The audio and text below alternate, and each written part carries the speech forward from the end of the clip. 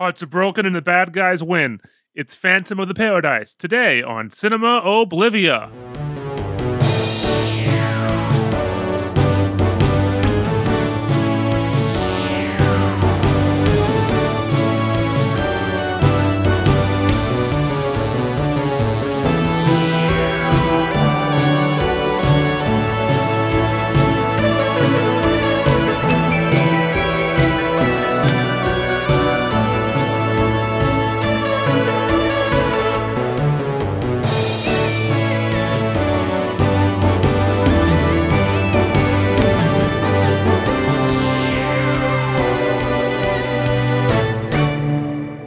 Hello, and welcome to Cinema Oblivia, the podcast where we discuss unremembered, forgotten, strange, unusual, out of date, and out of fashion films. I'm your host, James Eldred, and who's joining me today? Emma Buntrock Muller, also known as Emma of the Impact. Why don't you tell the people a bit about yourself, Emma? Well, I'm a film enthusiast like anybody else who's listening. I joke that I'm more of a professional guest on podcasts and live shows than I am having my own, although I am working on my own, but it's too soon to talk about. Good But, idea. Don't talk about it till you're ready. Yeah. Oh, yeah. I mean, I do a lot of photography, based art on a lot of horror flicks. I'm a very big horror fan, but a fan of cinema in general. Like, aren't we all? Aren't we all?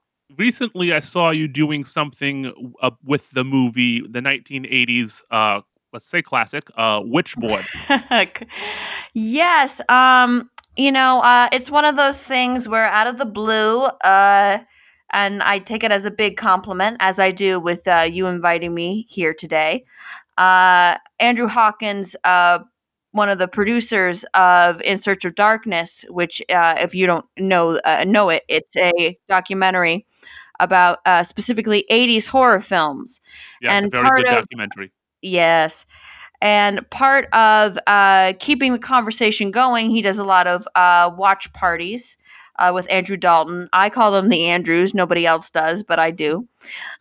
Very nice guys. And they invited me to do a watch party with Tawny Katane for who was in one of the stars in the movie of Witchboard, which most folks would know her as the girl on the hood of the car in the White Snake video. Here I go again on my own. And she was lovely. And then recently, a couple weeks ago, no, on my birthday, actually, February 14th, the Andrews had invited me again, and I did a watch party for Santa Sangre, which is one of my favorite horror movies.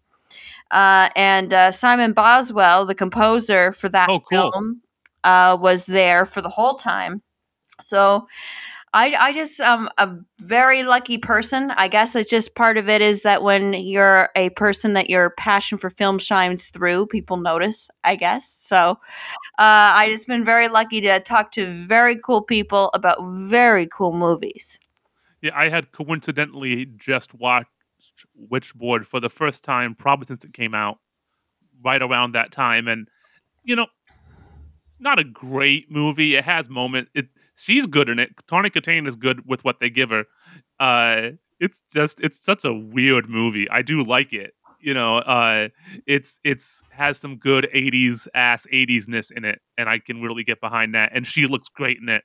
Fashion. Oh, she always looks great. And Penny, he dropped out of film school to direct that film, and it was his first film before, his opus of Night of the Demons.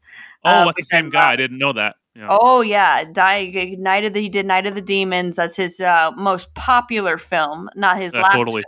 But so it was a very first time thing for a lot of people in that crew. Yeah. You could tell, but it kind of makes it so there's something adorable about films that maybe they're not the best film you've ever seen, but there's a charm. There's a charm to it. And but I had to admit I was excited when the Andrews invited me to do Santa Sangre, because that is a very good film. But the hard part about being invited to talk about a film that's a very good film and that a lot of people have talked about is that a lot of people have talked about it. So it's harder to come up with things that people haven't said or thought of before. Unlike Witchboard, which gets less attention, so Yeah, a little there's bit. a little bit more ease into bringing a lot more information and perspective to it. So I had a blast both times, and they teased me that they might invite me for watch party of Night of the Demons. So maybe not, but a girl can Uh, dream, right? Night of the yeah, that's Demons. cool. Yeah, Mhm. every time you say the Andrews, I think you're gonna say the Andrews sisters, but I think that's just me. No. That's I'm bringing my own gay musical baggage to that statement. I don't think anybody listening to this is gonna even know who they are. So yeah, let's just move on from that. But you picked the movie today. Also, we're gonna be talking about Brian De Palma's Phantom of the Paradise. Woo! Why did you choose this movie? I gave you a big list of movies, and this you said this one jumped out at you. Why is that? Well, there's a lot of movies for listeners to look forward to. I can tell you that because there's a lot of good movies that you want to talk about. But this movie immediately jumped out at me. I've been waiting to talk about this film. It's one of my favorite movies of all time, and it's so obscure and unusual. There's nothing else like it. I mean, most of Yeah. the time, folks will compare it to the Rocky Horror Picture Show, which Hmm. there are similarities, but the Rocky Horror Picture Show, another great film, as everyone knows, is Yes. just another film that's so hard to describe because it's so much its own thing, and that's what they have in common the most. It's Hmm. not so much that they're like each other; it's that they're just so unique. And when I first saw this movie, which a very cool friend of mine had recommended when I was in my early 20s, now almost in my mid 30s. I'm 34. I think I was 21 when I first saw this film. Okay. It was not the ideal way of watching a movie. It was in about 6 parts on YouTube because you couldn't find it anywhere else. I couldn't rent it. I couldn't buy it online. It wasn't available.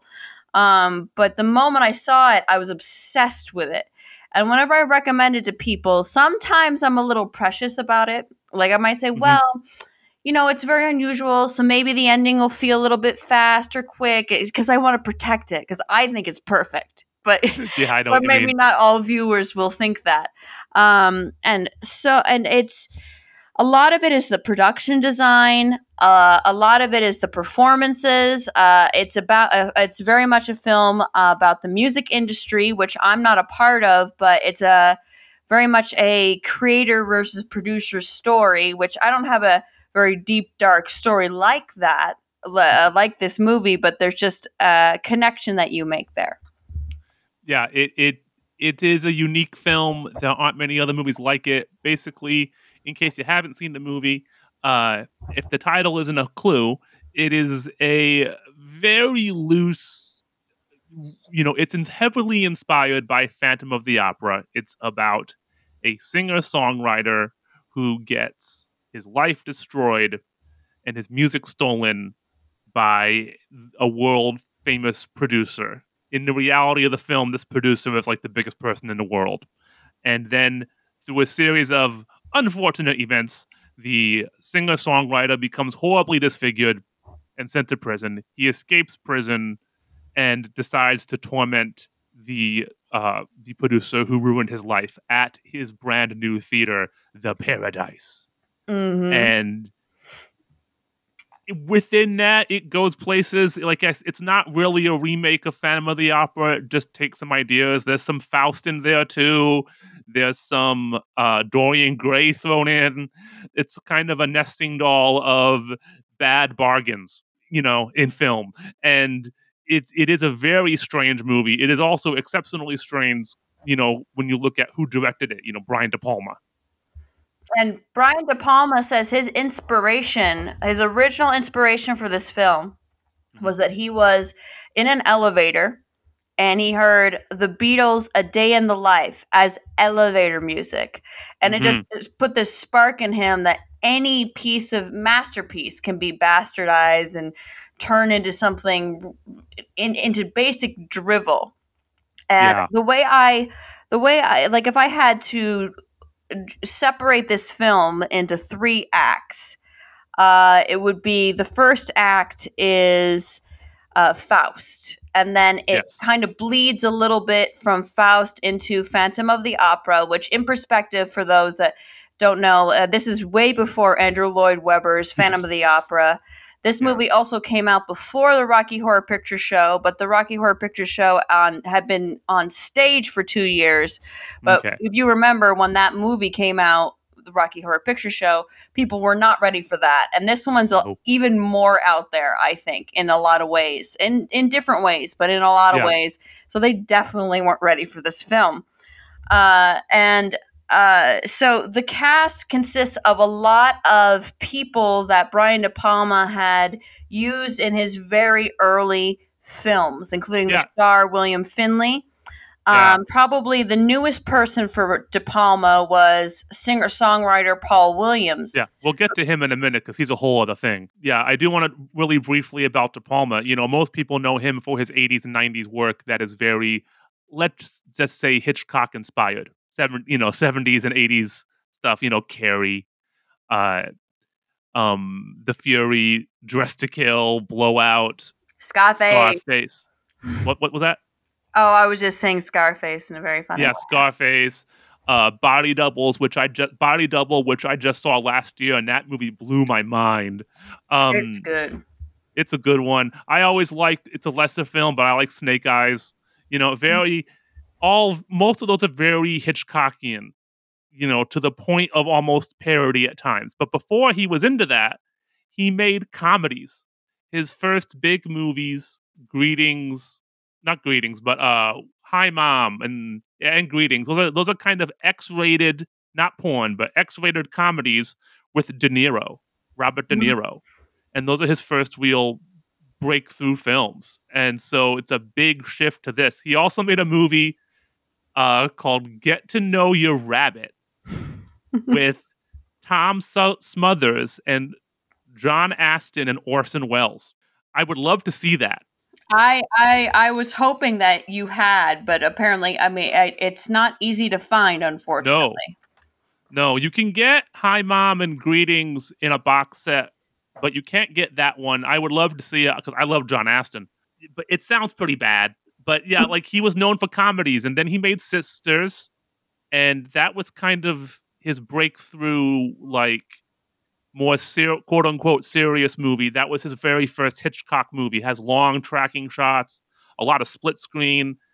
It's about it's hard to even explain Sisters. It's ostensibly about conjoined twins, and one of them's crazy, but it goes much deeper than that. I just watched that for the first time last week. That movie's great. And that I has highly Bill recommend it. Finley in it too.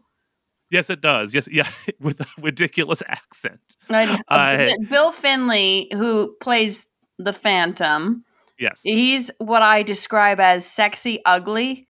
Sugly, my favorite. Yes, it's my favorite too. And especially in Phantom because he's a little bit more human in the beginning as opposed to Sisters where you know, he's a little bit more scary throughout. And so sexy ugly is like one of my favorite aesthetics. I mean, I have such a crush on him in Phantom of the Paradise. He's just Yeah. He's in this. He's in Sisters. He's in that Toby Hooper movie, Eaten Alive. And Funhouse. And the Funhouse, yeah. Sadly, he's the voice of Bobby in Dress to Kill, but he's not credited for that. He passed away in 2012, unfortunately. You know, I guess you would say he is the protagonist of this film, but I think the main focus of the film is Paul Williams. Paul Williams plays Swan. Swan is the evil Uber producer, Machiavellian producer. I would imagine very heavily inspired by Phil Spector. I think in an early draft of the film, he was called Spector, you know, to give you an idea of what they're going for there.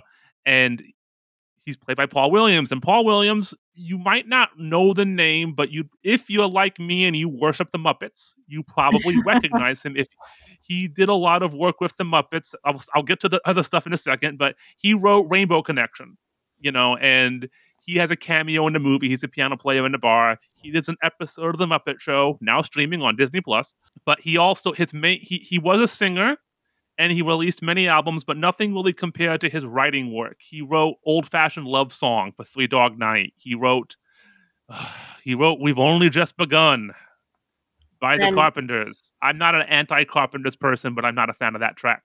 And I am, yeah, but hey, we you can do you. still I'm be not friends. judging. We I'm can not still be judging. friends. We can still be friends. It's okay. Yeah. Yeah. I do like the Carpenters, they're not bad. They got some good stuff. And he wrote the lyrics to the Love Boat theme, which is a good credit to have in your resume.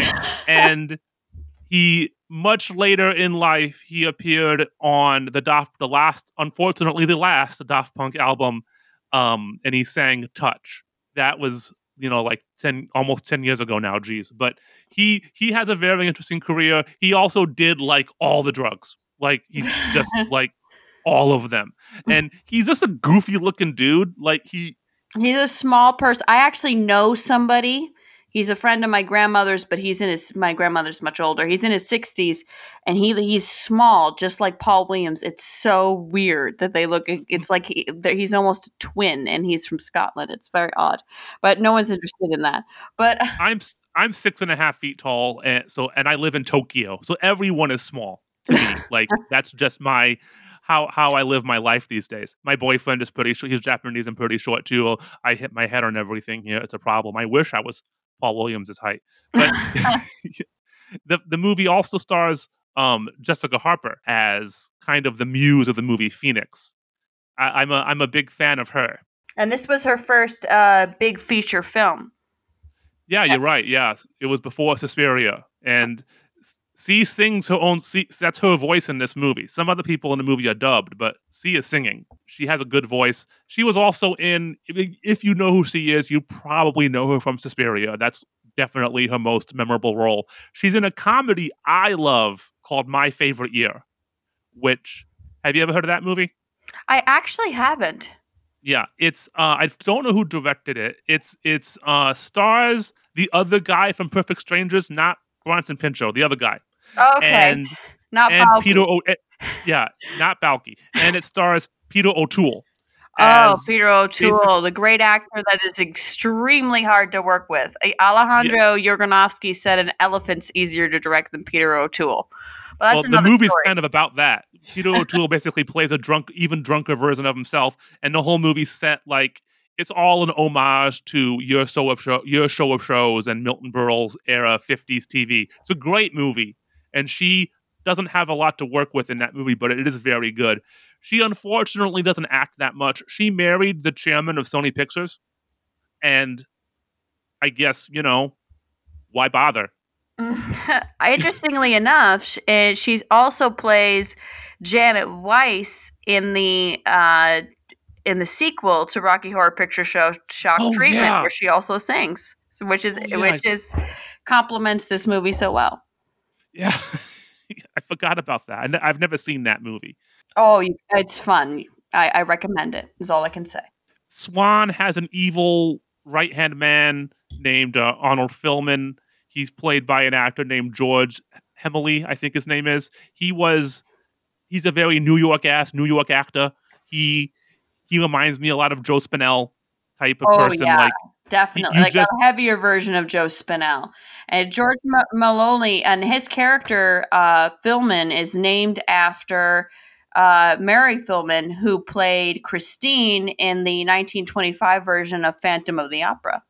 yes, that's a deep pull. Good job. Yeah, and I got a lot of deep pulls. It's very annoying for people close to me. no, it's cool. It's cool. That's what I do. And yeah, he passed away also kind of young in '85. There's a on the Wikipedia. It says he died from a stunt accident from a film he made in the '70s.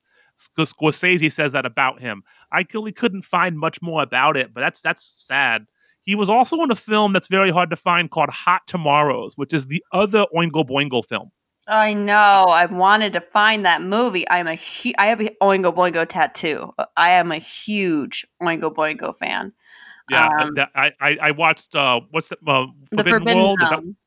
Yeah, I watched that for the first time last year. That's a crazy ass movie. In a Uh, lot of ways, yeah. Which yeah, is more of a Richard Elfman as the director, and then Jenna, his wife, and Danny just plays the he.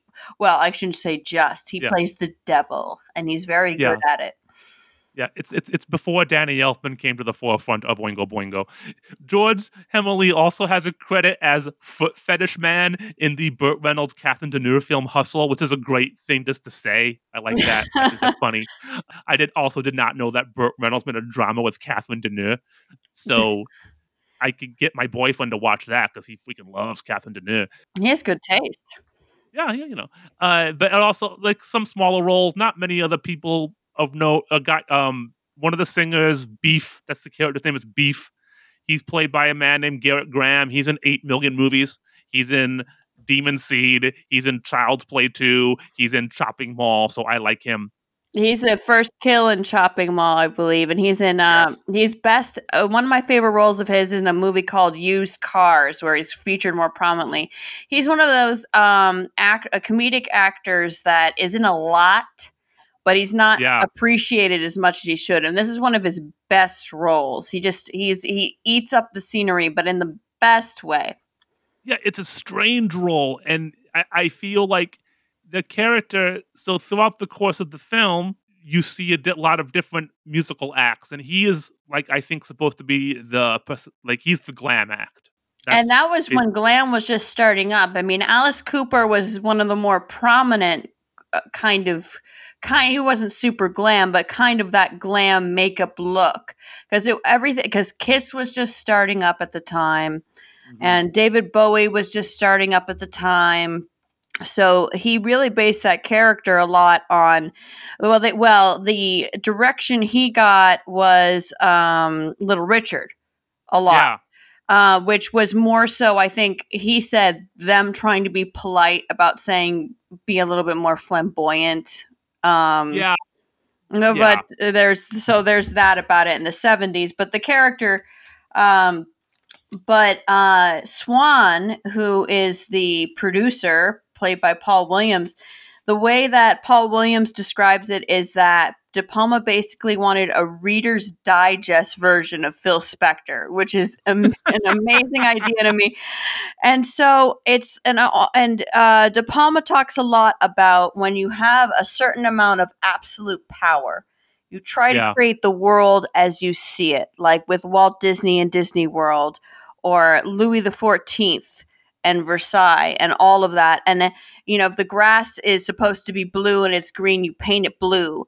And the yeah, paradise part of the title, the paradise. So the movie starts off not with our main character, played by Bill Finney, who eventually becomes the Phantom, yeah, but by George Maloney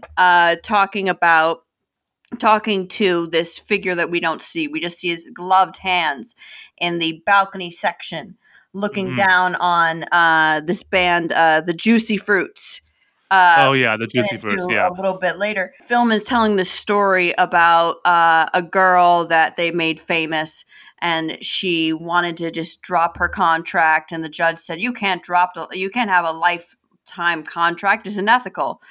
And so it's kind of an allusion to what will happen later. So it's them talking about the industry.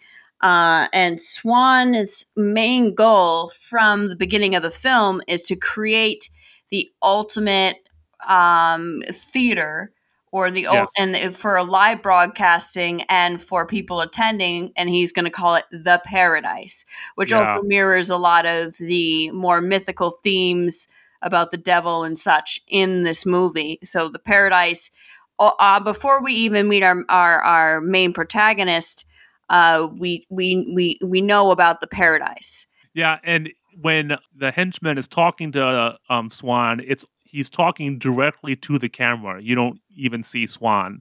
It takes a while for you to see Swan. I think that's a good move because I think it's important to build him up as this super powerful, almost demonic presence. Because let's be real, Paul Williams is not an intimidating presence. He's a he's a weird looking dude, and He's adorable, but weird, he but this adorable. Adorable, weird, sexy, ugly, adorable, weird. They're both things. I say so. He was originally was going to be cast as the Phantom, and then Paul Williams himself said, "I'm so little, I'm not intimidating," and he yeah. also, he also had a lot of good experiences working in the music industry, so he didn't want people to think he had a bone to pick because at that point he didn't. Yeah, but at one point he's wearing like this tan pantsuit and like a silk like burgundy shirt, and he I looks know like exactly what you're he, talking about. It's he like a looks like my purple, fifth grade teacher, and like his who pants are was a worn woman. up to higher than his belly button. Yeah, yeah, it's not. Yeah, we've already. I was going to do this later, but we've been talking about the music industry. I think this movie is obviously a commentary on the music industry. I think it's important to talk about what was going on around this time period. So he got the idea for the movie in '69, right? I think around then. Yeah, it was And originally Phantom of the Fillmore, the San yeah, Francisco theater. yes. And I think throughout the first couple years of the '70s, he was working on the script even before he made Sisters. And so you got to think about 1960, the late '60s is when psychedelic music got really big, and the Beatles, of course, and Motown, like the basically modern music kind of really took a hold then. But by the late '60s, it was getting all those things were getting watered down. Do you know what the number one song of 1969 was? I don't. Sugar Sugar by the Archies. Okay. Yeah, so that to give you an idea, and Hair was big. The music from Hair was big, the commercialization of the hippie movement. Which Then, Jessica Harper was in the Broadway production of Hair. That was her first job. yes, he was, yeah. And then 1970 is when the Carpenters get big. It's when Simon and Garfunkel hit their peak. It's when Neil Diamond's getting big. 71, you get Three Dog Night. You get Carole King. You get Rod Stewart getting even more popular. You get the Osmonds becoming popular. And then 72, you get like Gilbert O'Sullivan. Looking Glass. Looking Glass had that song Brandy. Brandy, you're a fine girl. That song. But And Pink then Floyd's, which you think of Winslow, Bill Finney's character, the Phantom, Winslow Leach. His idea of this Faustian cantata. I think of a conceptual album, which Pink Floyd's Dark Side of the Moon had come out by then. So there was some hope at that time. There wasn't a lot, but there was some. There was conceptual. The Beatles started the whole idea of that with Sgt. Pepper. And Pink Floyd definitely. Pink Floyd and progressive rock definitely helped popularize the idea of an album, a singular album as a piece of work, not a bunch of singles. But like in 1973, the number one song in America was "Tie a Yellow Ribbon" by Tony Orlando and Dawn. So so old fashioned. It's even it's the lyrics in the song. Oh my goodness. Yeah, well, like when people think about '70s music now, they think about David Bowie, they think about Alice Cooper, Led Zeppelin, Pink Floyd, all these amazing acts and funk and Kiss and like George Clinton and all this great, especially like the before punk stuff. And that stuff's great. And it was popular, but it was not mainstream. Before this movie came out, there was only one top 40 Billboard hit that you could call a glam song. And it wasn't by David Bowie, it was by Sweet. It was Little Willie. Little Willie was a hit. And I love Sweet, but that is some bubblegum ass shit. It certainly is. And it's interesting that one of my favorite parts of this movie is this band played by three guys. So Archie Hahn and Peter Ebling, who is credited as Harold Oblong at the time. It was his stage name at the time. He was young. It's a good stage name. Cool. And Jeffrey Comenor. They play the band that starts the film with a bang called the Juicy Fruits. That originally De Palma wanted to get the band the Sha Na Nas to play that, and basically the Juicy Fruits. Just Sha Na Na. It's not. It's just Sha Na Na. Oh, whatever. I'm just saying. No, I'm just kidding with you. I can be tough, but I mean it with love. Sha Na Na. And it's basically the juicy fruits in the movie are supposed to be the epitome of just a hollow 1950s nostalgia. Not that, I mean, which Paul Williams it says that he's a fan of. I'm a fan of it, but it has its place. But in the movie, it's not supposed to be. They're not supposed to be these great artists. They just produce things they know are going to be a hit.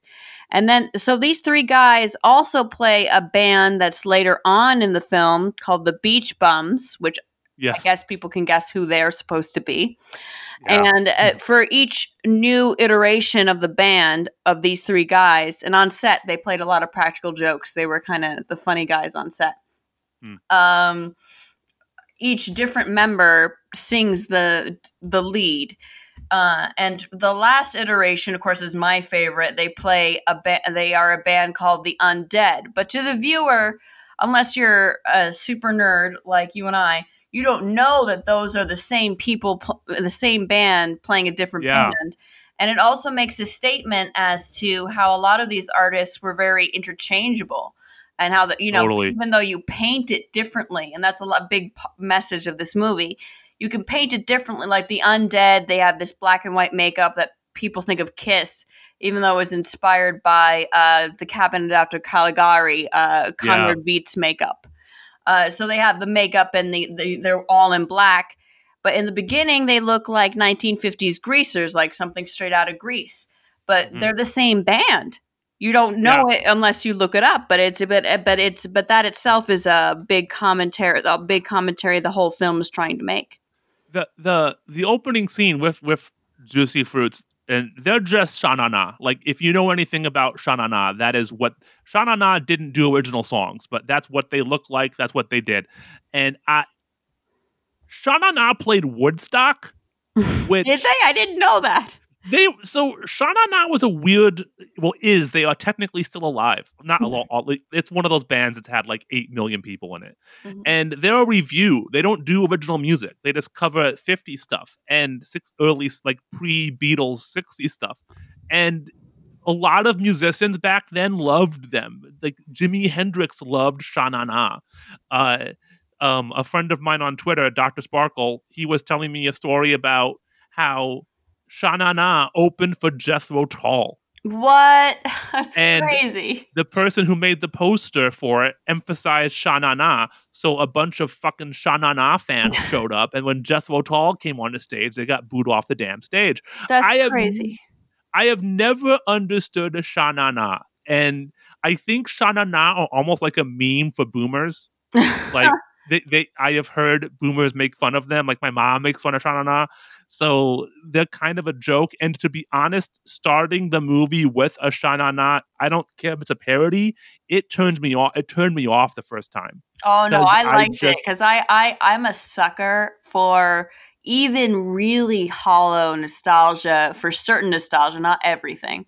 And yeah, but because the song is a very 1950s sounding song, but there's a darkness to it because so the film starts off immediately with the Juicy Fruits, which is basically yeah, Sha Na Na, yeah, and they look like 1950s greasers.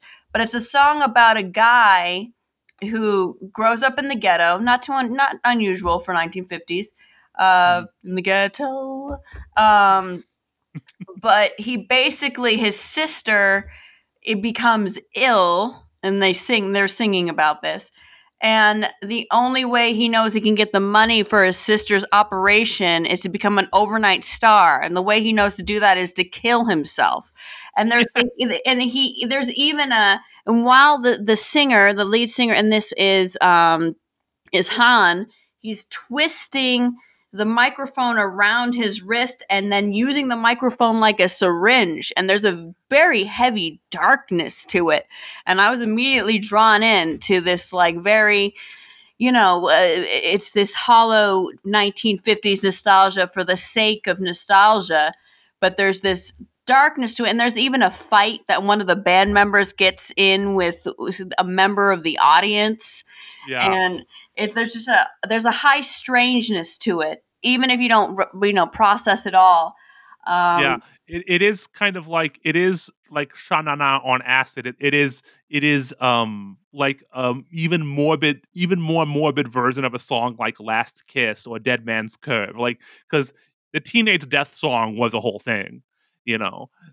He said he loved me and now he's dead. Oh, that was a thing. And this takes it to an even more macabre, strange suicide idolation level. So It's like he killed that himself, part of the so he's song the gets me. hero kind of like thing. Because he killed himself so his sister could live. Yeah.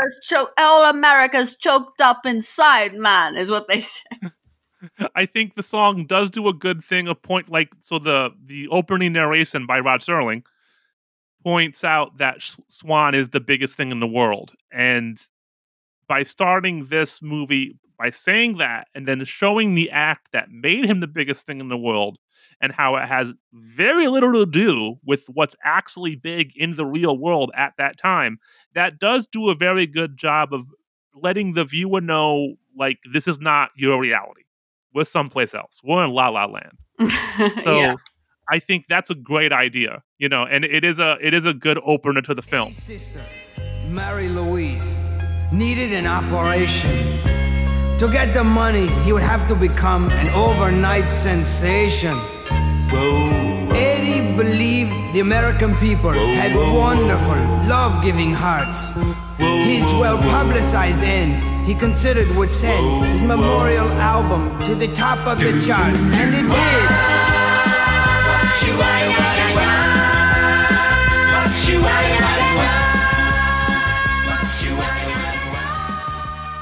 We should talk a little bit about the production of the film.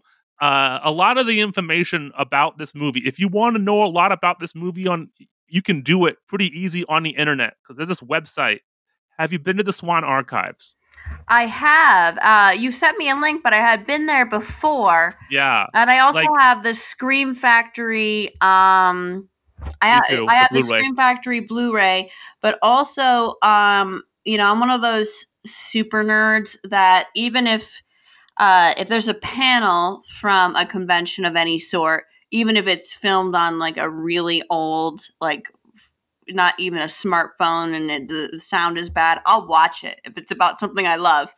And there's a lot of that so this film bombed when it came out. It was a total disaster. For sure, except for in Winnipeg, Canada. Just that one place, and it was very successful. And it was also a little successful in France, which leads to a story about Daft Punk later. But in 2005, 2006 and 2007, they had Phantom Palooza, which was a convention just for Phantom of the Paradise. So I've seen a lot of panels from that to get a lot of, which is on YouTube still, most of it, to get a lot of background info if you're like me who gets really thirsty for every single detail about a film. It's like for me, film is like a historical place. Like you can go to the Arch of Triumph in Paris and it's a beautiful monument and you can admire it, but it's more if you know about the history of how it was built, why it was there, or if you can even think to yourself, wow, Victor Hugo's funeral procession went through here. It means more. So film is like that for me, and I assume you as well. Your wonderful podcast. It just like adds to it. I mean, some people like not to see how their food is made, but for me, I like the extra detail. I like the artist's struggle or the artist's success. It's all. Yeah. Well, this food was made in a kind of a unique way. Like you said, he got the idea in '69. He started writing it in 1970. He made it after he made Sisters. The producer on the film was a guy named Edward R. Pressman, who's produced a ton of movies. He produced Badlands by Tarek Malik. He produced The Hand, both Conan films. He produced the He-Man movie, Talk Radio, The Crow, Wall Street. Crow. That would be one I'd be tempted to choose, but Phantom was on the list. He produced The Crow and Street Fighter in the same year. So like all kinds of weird shit. But like they sold this movie to a production company. That producer and them didn't gel. They didn't see eye to eye on the movie, so they had to buy it back. They bought it back from that producer. They independently financed it. They finished the movie, and for about 1.5 million, somewhere between 1 and 2 million, and then the movie was done and they sold it to Fox. So that was more common back in the day. That doesn't happen now unless you're an independent filmmaker trying to make your first movie, and so that's a way to make a movie. You get some money up front when you're done. The problem was that once they finished the movie, they got hit with lawsuits about the movie. A lot of them, and I think you're going to mention the biggest There are one. two big ones. Yeah, they're the Peter Grant. That's his name, right? The manager Yes, for Peter Grant. Yeah, he was the manager for Led Zeppelin and a few other bands. And so in the movie, Swan starts a company called Swan Song. Now, if you know anything about Led Zeppelin, that's their company. And they started after production of Phantom of the Paradise, but Peter Grant's a very strong personality. Peter Grant was a very strong person. He was 6'2". He was a bouncer, a stuntman, a wrestler, and a manager. He was a massive motherfucker, and he had a lot of clout behind him, especially in the UK and in the music scene. And he was not a man you wanted to cross. So, and I knew that story when I was also reading more into this. So he didn't just produce Led Zeppelin. Are you talking about Stone the Crow? Yeah, Stone the Crows. So there's a band called Stone the Crows. They're pretty good. I recommend if you like blues rock, I recommend them.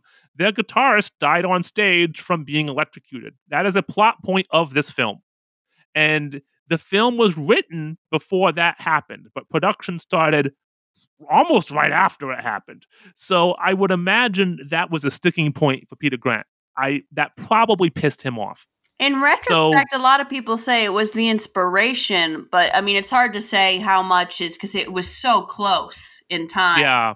That it's hard to say how much is somebody's memory and how much but it was either way, it doesn't matter. I mean, because De Palma and everyone was saying they probably could have won the legal battles with Peter Grant, but it wasn't worth the time and the money. No. So, yeah. And like, if Peter Grant did feel that the movie was referencing that event, I would understand why he was angry. If you research that story, it's tragic. It's so sad. And the way that guy died is disturbing as hell. And so to see a comedic version of it in a movie would piss me off too. So I get that. It is, but to be fair, he is electrocuted on stage, and he was only 27, this singer, in real life that died. Les Harvey, I believe his name was. Yeah, he was a guitar player, yeah. And it was, there was a live wire, and he touched the microphone the same time he touched his guitar, which had steel strings. But the way someone is electrocuted on stage in this film, we don't want to give away because it's an obscure, totally different. It's totally differently. It's done in a different way, but it's still someone being electrocuted and dying on stage. Yeah, I could understand why that would piss him off. So they had to remove as many Swan Song references as they could, and in post, the movie's done. Like, the movie is done, and I think probably edited to completion. It is done. The sets are gone. They can't go back. They can't do a reshoot. So sometimes, like, on the Swan Archives, they actually have the original footage. You can see it. And how they took out all the Swan Song references. Sometimes it was as simple as cutting into a scene, like, 5 seconds later, just to remove the sign. Other times, they had to blur stuff out or cut back and forth in a kind of a natural, but not, if you don't know it's a cut, you wouldn't notice. But the worst ones, sometimes they just have to composite another logo over it. I think the worst one is at the Dallas airport they have there. They're doing the press conference for Beef, who's a new artist that they're announcing. And that's the worst one. That's the one that stands out to me the most. But there's still so many, and a lot of people like to, make lists and point it out. There's still so many Swan Song logos in that movie. Because, Peter Grant probably didn't bother to watch it, which I don't blame him. Well, yeah, and some of them they can't remove. Like, one of them's on a towel that Beef is wearing. You can't or remove a flag, that. The flag. But yeah, it's a composite effect, and if you know anything about composite effects, that's kind of just when they put something over something. And you can do that if you have the time to do it. It can look pretty good even back then, as long as the camera doesn't move. And on a few of them, when the camera moves, it's rough. So you see this like the logo they put over it is Death Records. That's Swan's label, and on that press conference scene, the camera moves at one point, and you're like, "Oh no, no, no!" It's it completely. I would imagine projected on film that looked like just like someone just took a giant stamp and just put a stamp in the middle of the screen. It looks horrible. I feel so bad for them. I wish now they could release it as intended because I think they would win that lawsuit. But there's no money in doing that. There's no money in going in and editing those scenes back in and all And that, it's restoring it. kind of fun to look at and look for the real Swan Song logos. I mean, it's Yeah. it's part of the experience now. It's like, where's Waldo? Yes. Trapped inside your world of worry, you miss so much when you always hurry. Oh, slow down, baby, you'll only get hurt if you fall. Well, you told me one time that you'd be somebody, that you weren't working just to survive, but you're working so hard that you don't even know you're alive. Working so hard to be somebody special, not working just to survive. Well, you're special to me, babe, and what I don't see, babe, is where you go once you arrive. Where we go once So we this film and this film is a lot about how the music industry or even the film industry corrupts, and the two characters that are corrupted are in very different ways. Which Winslow, who becomes the Phantom, is disfigured physically, starting with when he goes to Sing Sing. They take out all of his teeth. And he has a grill. Before any rapper or Marilyn Manson or any of them had a grill, Phantom of the Paradise had a grill. Okay. Yeah, metal teeth. Yeah, Metal teeth. And that was based on some novel Brian De Palma mentioned, and I feel bad that I don't remember it. But basically that breaking down somebody physically, and then we won't go into how he gets deformed physically later, but he gets very deformed later as well. And so he's basically losing everything through this, and he eventually signs a contract with Swan. And because he has nothing left to lose, Swan promises that his music will be sung by Phoenix, Jessica Harper's character, and he lies to him. And he chooses this other character, who is this glam rock character played by Garrett Graham, who is one of the best parts of this movie, of many good parts. He's hilarious, and he's supposed to be. So he's this glam rocker called Beef. He was originally called Captain Beef, and then they changed it up to just Beef. And he's a very interesting character. He's one of my favorite characters, and has one of the best songs. And even though this is technically a musical, it's not a musical in a sense where like these big musical numbers that kind of flow throughout the plot. It's just that there are songs that are included within the plot, but because it's there's auditions and there's these on stage live in the movie performances that become part of the movie. So it still feels very much like a musical, but it is very much on its own. It's a musical in the same way that Purple Rain's a musical. Yes. Or Cabaret. None of the music, all the music is diegetic. It takes place in the world of the film. Because even in indie cinema in the 1970s, I think making a musical was commercial suicide.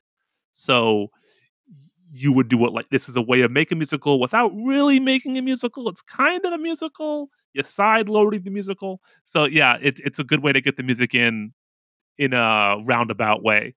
The part where so now the Phantom, he's living in paradise, and he's living in this room that is just a massive synthesizer. And that's a real synthesizer. That's the only That is they film mostly in Dallas, and then when they started running out of money, they filmed everything else in New York. But this was the first parts that they filmed, which is in L.A., and it's the record plant, which originally was a place in New York, and then which closed down eventually, in I think 1987. And then, before that, they already had a branch, the Studio B and C, the record plant, and basically anybody who's anybody, recorded at the record plant. And this particular synthesizer, which if you look up pictures of Phantom of the Paradise, you're going to see it and see the Phantom in the mhm. midst of this giant, kind of curved synthesizer named Tonto, Yep. which was invented by Malcolm Cecil, who was originally a bassist, and then he turned into a studio tech. Blah blah blah. Yeah. Me being a nerd, and it's and then with the cinematography to this, it's just a beautiful scene. And Anytime yeah, that they're in that in the this area that was shot in L.A., which you wouldn't be able to tell. It's so seamless with the way they every other scene is indoors in the Majestic in Dallas. yeah. Tonto is the original new timbral orchestra. That's what Tonto means. I am such a music nerd that I knew Tonto before I knew this film. I didn't. Uh, I knew it through when the I was movie. watching this film, I'm like, hey, that's Tonto. You're so Uh, cool. well, there was a band that was Tonto's Exploding Headband, and Tonto's on the cover of it. And I love Stevie Wonder. And if you've heard a good Stevie Wonder album in the '70s, you've heard Tonto. Tonto was on Inner Visions and Fulfilling This First Finale. So, and I think Talking Book and a couple Isley Brothers albums. It's on a few different records. It was a big deal when it came out because it was a polyphonic synthesizer, and I'm a big synth nerd, and you hear a lot of articles about the quote unquote first polyphonic synthesizer. There were a few that were developed separately around the same time. This is one of the first ones. It's because early synthesizers, like if you ever listen to like Wendy Carlos, that's not polyphonic. It's a monophonic synthesizer. So on a Wendy Carlos album, like the Switched on Bach, when you're hearing more than one note played at the same time, that's all tape. She had to go through and overdub and overdub and overdub and overdub and overdub, and it's maddening.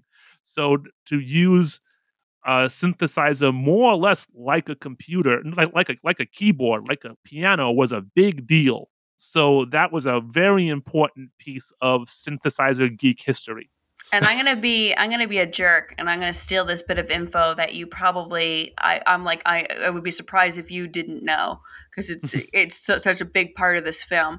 There's This film is a big film for cinephiles, and Yeah. there's a lot of people that like Edgar Wright is a huge fan of this film. He's directed. He's not directed. I mean, he's hosted panels for this film, and he's to me he's a very musical director. And then Daft Punk, the two guys of Daft Punk, speaking of Rest in synthesizers, peace, Daft Punk. yeah, they met during a filming when one was 12, one was 13, in France, because that was one of the other places that this film did moderately well. They were born around the time this film came out, so I don't know exactly why this film was being screened again, but they met during a screening of Phantom of the Paradise, and they both watched it 20 times together. And the look of the Phantom is a huge inspiration for the way that Daft Punk looked. And Yeah. director Guillermo del Toro is a huge fan of this film. He said it's one of the 10 films that inspired him as a filmmaker at all. And I don't know if this part is contemporary. It's fairly recent. He said he only owned one movie on actual film, 35 millimeter film, and it's this movie. And he is right now, I mean, he's been in the workings doing Pan's Labyrinth as a Broadway musical forever. But because of his being a big fan of this film, he hired Paul Williams to do the music for the Pan's Labyrinth musical, which someday, hopefully, will actually happen. Yeah, who knows? Yeah, yeah. I knew that Daft Punk story. I think this, and there is a French disco band called Space, Oh, and I I don't think know them. Are they good? the space, the genre of space disco is fun. I like it, and I think Space would come out with like astronaut helmets on. And I think the two things combined, the sci-fi-ness of space and the theatrics of Phantom, were definitely used in Daft Punk's creation of their image, without question. Musically, I don't see much connection between Phantom of Paradise and Daft Punk, but No, from a not at all. stylistic standpoint, that's where space comes in. Space is much more Daft Punk's jam, I think. I think those two things together. But yeah, like you said, the movie did pretty good in France and Winnipeg, and you said it bombed. It's really hard to get like clear box office numbers on it. I can't imagine it lost money because it didn't cost that much to make. Everyone that was a part of this film, they loved it so much. They were all so heartbroken when it didn't do well. Bill Finney, who plays Finley, I always try and get the L out of his name. That poor, sexy, ugly dude. I love him. He was with his longtime girlfriend for a long time, and he expected the film to do maybe not a huge hit, but to do a lot better than it did. And that's when he would be able to say to his girlfriend's parents, like, I'm going to do okay in life, and I can take care of your daughter. And he was going to propose, and then the film didn't do well, but he proposed anyway, and he was married to her, his wife, till the end of his life. And he, interestingly enough, during one of the Phantom Paloozas, I actually don't know if it was a Phantom Palooza or a different panel for Phantom of the Paradise, and it was hosted by Edgar Wright, and it was after Bill's passing, and his wife was there, and she had he went to the Rhode Island School of Design, which is very highbrow art school to go to, and he had this she had a print that was a giveaway if you knew that it was Tiddlywinks, which the prisoners are producing before he escapes from prison, which is actually a Pressman toy factory. The producer's family owned that toy factory, and they used it for filming. That's convenient. Yeah, it is convenient. It's nice. But he did this. She gave away this print to Bill Finley. Poor guy. Bill Finley original called The Divine Invasion, which was inspired by a Philip K. Dick novel. So he was a very artistic dude. I mean, and everybody in this is very artistic, which adds to the film. I mean, Jessica says that when working with De Palma, that she considers him basically one of the best actors, directors she has worked with, where he tells you what he wants exactly, but he gives you a lot of room to do your own thing.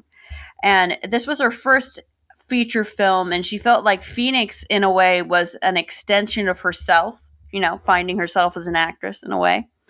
And but other people had different experiences. They don't say it directly, working with De Palma on this movie, because he was kind of like a little bit otherly.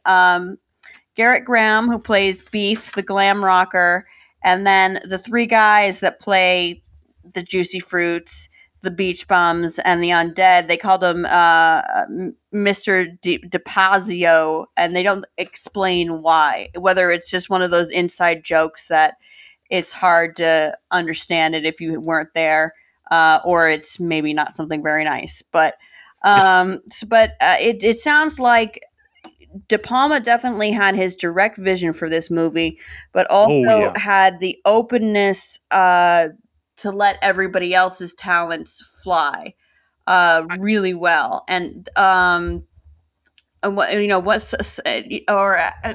quote Swan, I would just say, "Tasty, Winslow, tasty." I would imagine someone like Jessica Harper, the way she talks about De Palma, she obviously she felt he was probably very patient and gave her very solid direction. And I would imagine for someone like her who's starring in the film, that's great. I can also imagine De Palma makes very intricate directorial choices. There's a split screen extended take in this film, which is crazy. And one of the most complex shots I've seen in a film. That's really hard. That's going to take forever. And if you don't care about it, and if you're not like Is it the split emotionally screen? invested, Is it the split screen, or is it when he becomes the Phantom in a way? When he that long no, I mean the shot? split screen shot with the bomb. Mhm. That is a long take, and that's not easy to do. That's It's a one of split those screen- Hitchcock. Is it homage or is it stealing? And I like to think, it's in the zeitgeist. It's homage I would say it is a homage to Touch of Fear and especially. frenzy. Yeah, and that's a hard thing to do, and I imagine that might get on some people's nerves if you're not the star of the film, like the band. So I could see how his very meticulous attention to shots and mise en scene and stuff like that might get on someone's nerves. But if I also have heard from more than one person that he's very good with actors. So I'm going to err on the side of he's probably a pretty good person to work with. I would think so too. And he also said that specific scene, which we'll just say it's the first instance of people realizing something's amiss. Maybe there's a phantom kind of incident. And it's Yes. also another influence that De Palma himself mentions is Orson Welles' Touch of Evil for that. Yeah, that's what I meant to say. Touch of Evil. That is a Touch of Evil homage. Oh, I didn't know. I 100%. thought you were just talking about another movie I never heard of. No, Touch of Evil. I always do that. It is 100% too. Touch of Evil. Yeah, 100%. So one of the best lines from this is from Swan's character, and it says so much about what this movie is about. And it's like an assassination live on television, coast to coast. That's entertainment. Yeah, It's just like there's no soul. I'm going to put heaviness on that. There's no soul to that statement, and there's no humanity to that statement. But it's more, but it's not about money either. If this movie would have been made in the mid '90s, Swan would have been a TV producer. Oh my God, yes. Or he would even have in been the a early character. 2000s when the reality television really started becoming very popular. Yeah, he would have been a Survivor producer in the 2000s, and in the 90s, he would have been the producer of Hard Copy or some exploitation Or TV could show. he be Michael Bay? But sorry. Or Oliver Stone, who knows? In his more like exploitative streak, this movie is so weird. It's we talk about the box office reception, and like I said, it didn't do it didn't make a big splash. It's one of those films that I imagine, like I said, it probably didn't lose a ton of money, but it didn't set the world on fire. It was a disappointment. Critically and audience-wise, it just did not do well at the time. Yeah, and it was an interesting, the pressman, the producer, was very upset with the ad campaign. And in 1975, he got to re-release it with another campaign, and it did better business. Oh, I didn't know that. That's very cool. Yeah. Because the most advertisement I know them getting is that Paul Williams humbled himself and went on the Brady Bunch variety show, and he sang the song from this, "The Hell of It," which is actually which is a song that you don't hear until the end because it was originally going to be a scene that was a funeral for one of the other characters that ended up not happening, but you wouldn't notice. Yeah, but some of the reviews for this movie are hilarious. Vincent Canby from the New York Times starts with a sentence you would never hear after this movie. Mr. De Palma is a very funny man. Yeah, okay. But he calls the film, he says, Phantom of the Paradise is an elaborate disaster full of the kind of facetious humor you might find on bumper stickers and cocktail coasters. Did not like it. He said almost any American International picture or Beach Picture or Vincent Price horror film would be funnier. It's like he's saying something. No one can ever say anything even slightly bad about Vincent Price. No, I think what he's saying is the movie's trying to do the horror comedy. Yeah. And it's failing in his mind. Another great review, the Los Angeles Free Press said the movie had its fundamental problem is tone. It says, since De Palma is dealing with the recording industry, how do you satirize something that isn't already itself a parody? But that's the writer of this, who I couldn't get the name of, also says, in fairness, I should mention that some friends who work in the music industry have been back to see the film 4 or 5 times. They insist it gets better and better. So I imagine this movie hit a chord with anybody who's been fucked over by the recording industry. Or 'cause it- creatively in general, working with producers and having your Yeah. artistic vision, Yeah. gutted basically, and turned Yeah. into something One- that doesn't even resemble what you originally wrote.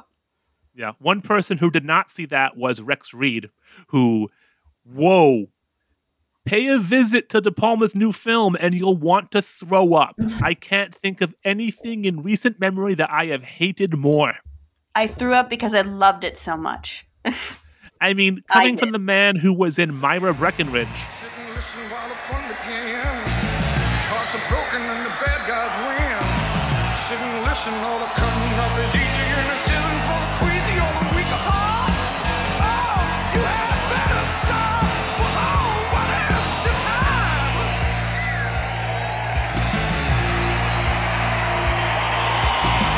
Of the year that you created, getting horny and damn frustrated. Heart stiff and I'm all So Beef's one of the best scenes is when Beef has his big performance and he's introduced by the third iteration of the band that was the Juicy Fruits, called the Undead, and the whole stage intentionally looks like a set from the Cabinet of Dr. Caligari. And there's even Yeah, it's dope. Yeah. these candy stripers / nurses with this crazy Caligari kiss type makeup, and then the 3 band members come out and they sing the song "Somebody Super Like You," and and they're decapitating mannequins that are supposed to look real in the audience. It's just show Yeah, that's I would awesome. love That's to go to. That And is then- like the Uber Alice Cooper concert. Uber Yeah. Alice Cooper. And then Yeah. you see the nurses in the back, and they have these large sewing needles, and it looks very similar to, even though the movie happened first, but it looks similar to the tank that Rocky was made in Rocky Horror Picture Show. Yeah, Like a giant it really fish does. tank with things drawn on it that makes it like electric coils and stuff and such. That's Yeah. where Beef emerges, and then he sings one of the best songs in the movie. Totally. And Beef, he steals the show, and he's such a Yeah. great actor. I love him. the thing about Beef, that's a funny thing to say. The thing about Beef. The thing about Uh, Beef, where The is thing it? about the thing about Beef is, so I've watched quite a few De Palma films from up until the 90s, and there's a streak of kind of icky LGBT content and in his movies. Like, there's the entirety of Dressed to Kill. I mean, which, hey, I love that movie. I love Dressed to Kill. It's I think a great movie, but it is a morally abhorrent film that helped create a very damaging stereotype. And this movie's not that bad, but like the very first scene, the Paul Williams' very first scene on camera, he drops the F-bomb, not the fun F-bomb, the other F-bomb. Yeah, And the not good one, and it's the not good one. And I don't like saying that word, so I'm not going to. I don't either, so And let's not. Let's then not fun. Beef's character, like, they play out Little Richard, right? That's coding. Like, they want him. There's the whole idea that glam rockers were gay Mhm. was a thing at the time. And I'm not offended by it. Like, as a gay man, it's I an was old. I can. interested about your take on this because I was Yeah. doing. So I have kind of views on these kind of things. So when I love old movies, and old movies are not good like, in terms of LGBT representation.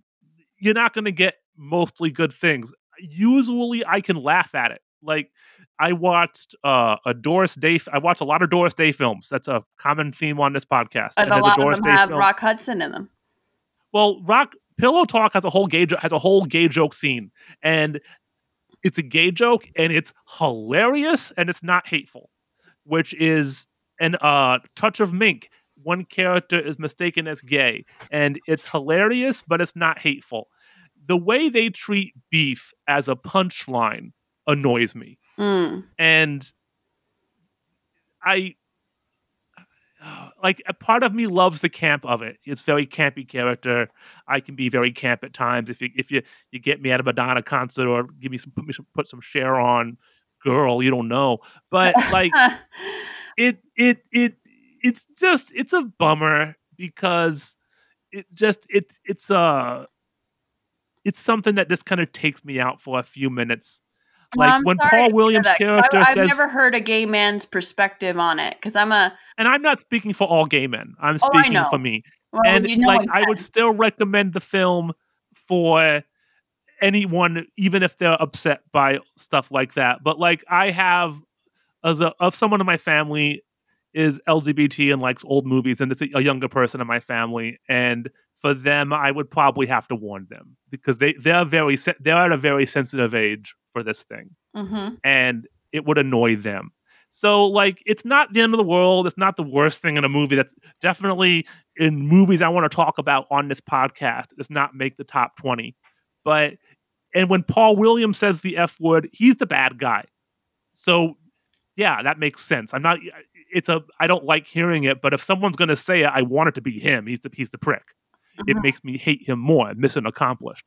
But Beef just being this tragic gay uh, figure whose gay aspects are played for comic relief, I feel like 5 years, even like a few years later, that would be even a little out of touch. Like it's skirting the line where you can make those jokes, and it takes me out of the movie just a little bit. That's all. 'Cause He's they great. wanted The actor's great. they wanted and Garrett Graham has mentioned that, I guess something that didn't make it better in the long run, but kind of when they said Little Richard, do it Little Richard, as opposed to when they were saying flamboyant, which obviously is Yeah. code for homosexual at the time.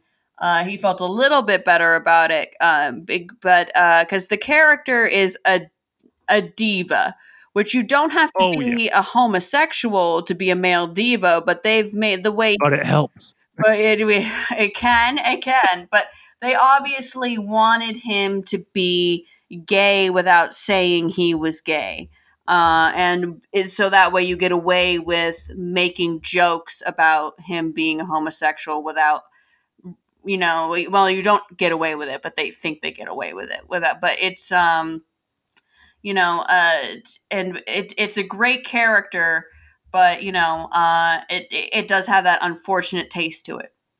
Yeah, and that's something you're gonna get with old movies. So you just kind of sometimes got to take it or leave it. But it's not a big deal. But anyway, we should wrap It up. is and it isn't. I mean, because Yeah. it's not, because his character is mostly, he's a character that gayness, sexuality aside, because he has no love interest or anything of Oh the no, sort. no. So that's it. His character is supposed to be representative of somebody that, he's somebody that's made to be a product in Totally. in Swan's world. So him to fit whatever slot he needs to fit into. That's not a sexual pun.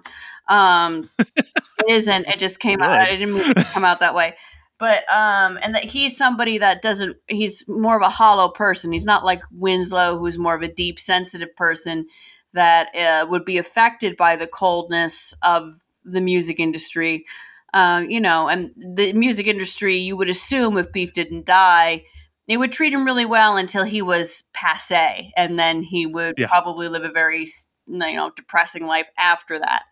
Well, the music industry of the 70s is full of glass closet gays who everyone knows is gay, but they can't say it. The second they say they're gay, they're someone like Joe Bryant. Joe Bryant was a glam icon who was openly gay, and Korea tanked because he was openly gay.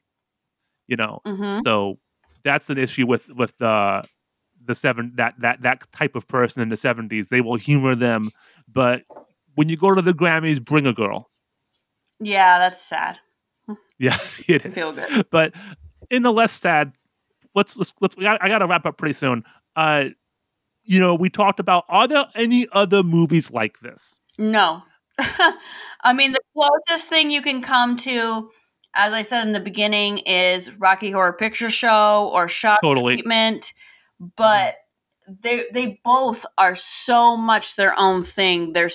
Yeah. They're very different from each other and very special and unique. When you watch Phantom of the Paradise, it feels different than when you watch Rocky Horror, even though you can compare the two. It's really very much its own thing, and it's either. I mean, there's a lot of people I know that feel neutral, like, "Oh, that was a good movie. It was interesting. Yeah. Very Yeah. different." My friends are like that. But then Yeah. I've known folks that have hated it, and then people that love it, and there's a lot of very cool people that love it. I'm Yeah. not one of them. I'm just a person that loves it. I'm not one of the cool ones. I think you're one of the cool ones. But I absolutely adore this film, and the more times I see it, the more I love it. If you haven't seen it, a little patience for that third act, and a little warning about Garrett Graham's character. But Yeah. but his acting, if another he's such a good actor that he doesn't make it okay, but you can It is get what it is. past it a little Yeah. bit more than if it was somebody that sucked. Yeah. And I think, some parts of the film have aged very well. The people know more about the music industry now than they did in the 1970s. And so, like, people compare Swan to Phil Spector. I think you could also compare Swan to Taylor Swift's producer who screwed her over. Or Kesha, the person involved with Kesha. Those are even worse characters, obviously. Than Taylor Swift's producer guy. He's just a prick. But the one film this reminds me of is a movie that will be discussed on this podcast on a later date called The Apple. Oh my God, The Apple. I mean, you're going to discuss it, and I can't wait to hear you discuss that film. Because that is one of the best good, bad movies I've ever seen. That movie is a whole other podcast, but it is one of it touches on very similar themes to this film: music corrupting, evil producers, and the whole story about Canon Films and those two were they brothers? Oh my God, there's so. That's a whole other podcast. I'm That's sorry, a whole other podcast. no, it's okay. So that's that something could be to look forward to. I get excited by the mention of The Apple. Oh my God. But I would not. If you're the type of person who likes to watch bad films, yes, watch The Apple. If you want to watch a good movie, don't watch The Apple. If you want to watch a movie that has good music, don't watch The Apple. Because like The Apple, the story to The Apple and the story to this, parts of it are very similar. The music in this is great. The music in The Apple is an abortion. Yeah, it is terrible. It is the very worst bad. music. But it's the whole creator produce. It's the producer versus the artist. The industry versus the artist story. And any movie trying to be a commentary on the shallowness of music while also wanting to be headfirst in disco is missing the point. So yeah.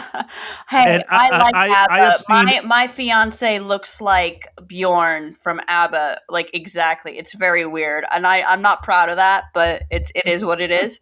But yeah. I have seen I think every disco musical, and I think that's the worst one. So yeah. But it's anyway, one of wrapping my up. favorite ones. But I don't want to say that because I'm a person that likes bad movies. The Phantom of the Paradise is a very unique movie. It's not a bad movie. You couldn't say that, depending on who you are, it could be a very good movie or an okay movie, but it's not. So it's not like The Apple in that sense. Yeah, totally. But it has similar themes, but better music because it's Paul Williams. Yeah, totally. Yeah. But anyway, really quick again, Emma, do you want to tell people where they can find you on the internet? Oh, on the internets, interwebs. Yes. If you look on any social media, I'm always Emma of the Impact everywhere. I mean, even on the kids' TikTok, which I'm not on very Good much, branding. but A+. I've been Emma of the Impact since my junior year of high school. So Jealous. My junior year of high school screen name will remain unknown here for my own protection. You can find me on Twitter at Lost Turntable and on my website, lostturntable.com. I also do another podcast occasionally called Alexander's Ragtime Band with Jeremy Paris from Retronauts and another great guy, Elliot. We talk about progressive rock music. So Oh, if you got to wa- link me up to that. It's a thing. So yeah, but anyway, thanks again for tuning in to another episode of Cinema Oblivio. We'll be back again soon.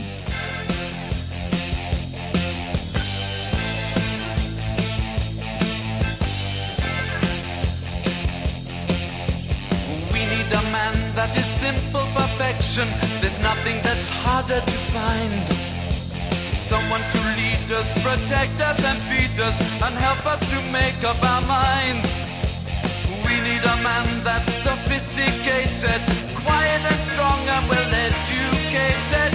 Where to go, what to do, could it be somebody super like You know, Rex Reed hated the movie. The one criticism I agree with on some of these reviews is the tone, and I like its wild shifts in tone. I think it's fun, but I think, and maybe now is a point where spoiler, end of the podcast, spoilers. The movie kind of, I think, it has Faust and Phantom of the Opera, and once they put in Dorian Gray, I feel like it's a bit much. That's how I felt when I originally watched it. I loved it. And not, you shouldn't have to watch a movie 1,000 times like I do. Well, not 1,000, but I've watched this movie so many times because I just love it so much because it's very atmospheric. And even if you don't think it's perfect, and that's usually what I warn people about, is especially the third act, because a lot happens in a short amount of time. And Yeah. also that is the biggest suspension of disbelief is when Winslow yeah. reviewing those tapes. So Winslow signs a contract with Swan. And that has another one of my favorite lines. He's reading over the contract that sounds extremely sketchy. And one of them is, articles which have been excluded shall be deemed included, which means, basically we own you and everything we couldn't even think about. As a freelance English teacher in Japan, that sounds familiar. Oh no. But so Winslow, he signs the contract. He's already at the point where Winslow signs the contract. He's already become the Phantom in how he looks, and he's been disfigured. I mean, he has nothing left already, and basically, there's this great scene, one of my favorite scenes, where it's like a parody or an invitation of the invention of auto-tune, filters, dobies. Because Winslow, from his disfiguration, which now that we're in spoiler zone, is from being, he gets caught in a record press, and half his face is all mangled. And so that's why he wears the helmet that you'll see in basically the poster, anything looking up this movie. He already has all that. But he can't talk, and Swan helps him out with that. And also there's that little fan theory about Hirsch. Is it Paul Hirsch is his name, who's the editor, who also is the editor for Star Wars? Yeah, that's him. That's him. Yeah, and that because Lucas was a pal of De Palma's and all that stuff, and it's very similar to Darth Vader. And Paul Hirsch said, you said to Lucas, you can't use that. Everyone will know where that came from. Ha ha ha, because they won't. So he could talk. Paul Williams does this thing that's basically a joke on auto-tune. And then Winslow signs the contract in hopes that in the promise that Phoenix, the singer that he has a thing for, but also that's the voice he wants to sing his music, his art, the only thing that really matters to him. And he's got nothing else left to lose. He signs a contract in blood. And later Yeah. on, things just really don't go well. Beef dies on stage by the Phantom, and then Phoenix gets to sing, and she's the other character that gets changed by the music industry negatively as the two characters, because she's this sweet girl, and then after she performs in front of this large studio audience and gets the acclaim, fame itself kind of corrupts her, and she signs her own contract with Swan. And And that part to me also kind of irked me because it happens. Her turn happens so fast. well, yeah, she Like becomes addicted to drugs in like 24 she hours. becomes a drug slut like in 5 seconds, Yeah, and which they go back to Swan's place. it's paced fast, but I love this movie so much that it's like I just don't care anymore. But the biggest problem is Winslow, when then Swan and Phoenix become a thing, and Winslow on top of the Swanage roof stabs himself to commit suicide, and he doesn't die. And then all of a sudden, Swan's there with an umbrella, because it's raining. It's dramatic. It's a very vertical shot. It's very well done, that part. And basically, Swan gives away, which doesn't make sense why he'd tell him, you go when I go, because I'm under contract too. And then there's a whole Yeah. scene of Swan in the 50s in a bathtub thinking, I'm so young and beautiful. If I can't be young and beautiful forever, I might as well just die. And he's going to kill himself. And then the devil, in the form of his mirror reflection, gives him the whole picture. I always try and make it fancier. Portrait of Dorian Gray, thing that images of you will age, but you will not. And if Yeah, its video recording is destroyed, then you will also die. And then so Winslow eventually sees this tape, and then immediately after he sees the tape of Swan making his devil's bargain, is seeing Phoenix become a drug addict in like 5 seconds, and then Yes. seeing his own contract signed, and he just destroys all the tapes. But then the finale is amazing. The whole wedding. Yeah, the finale is great. But like that whole part, like this tape of like, hey, Winslow, here's how you end the movie. But that's the biggest flaw of the whole film. Everything else is great about it, and that's why I always, when I don't want to give away the ending, I tell them, have a little patience for the third act. It's still a good ending, but there's a lot of stuff that. And also, the first time I watched the ending, everything that happens in the wedding scene between Phoenix and Swan, where he plans to assassinate Phoenix live on television, because that's how Beef died, and it was super popular. A lot happens very quickly, and then you have a lot of questions of who died, who stabbed who. Yes. I mean, what did Swan die because the tapes were destroyed, or was it because the mask came off and his pictures? I mean, I know the answers now, but you feel a little confused about the ending. I mean, the main tenor of the ending makes sense, but then the little details get confusing. But once you get past it, it's perfect. Yeah, I think it's not a major complaint. It's just one of those things that if you think about script writing and forced exposition and tying up loose ends, and they probably wanted to make this movie 90 minutes so it could fit on a double feature. A big hole. It is. I mean, it made it. It's a big stretch, and it doesn't take me out of the movie. It's not the kind of thing that's gonna make me recommend someone not watch it. But it is just everything up to that point. I feel is very well constructed, and then they're like, "Oh shit, we don't have much time left."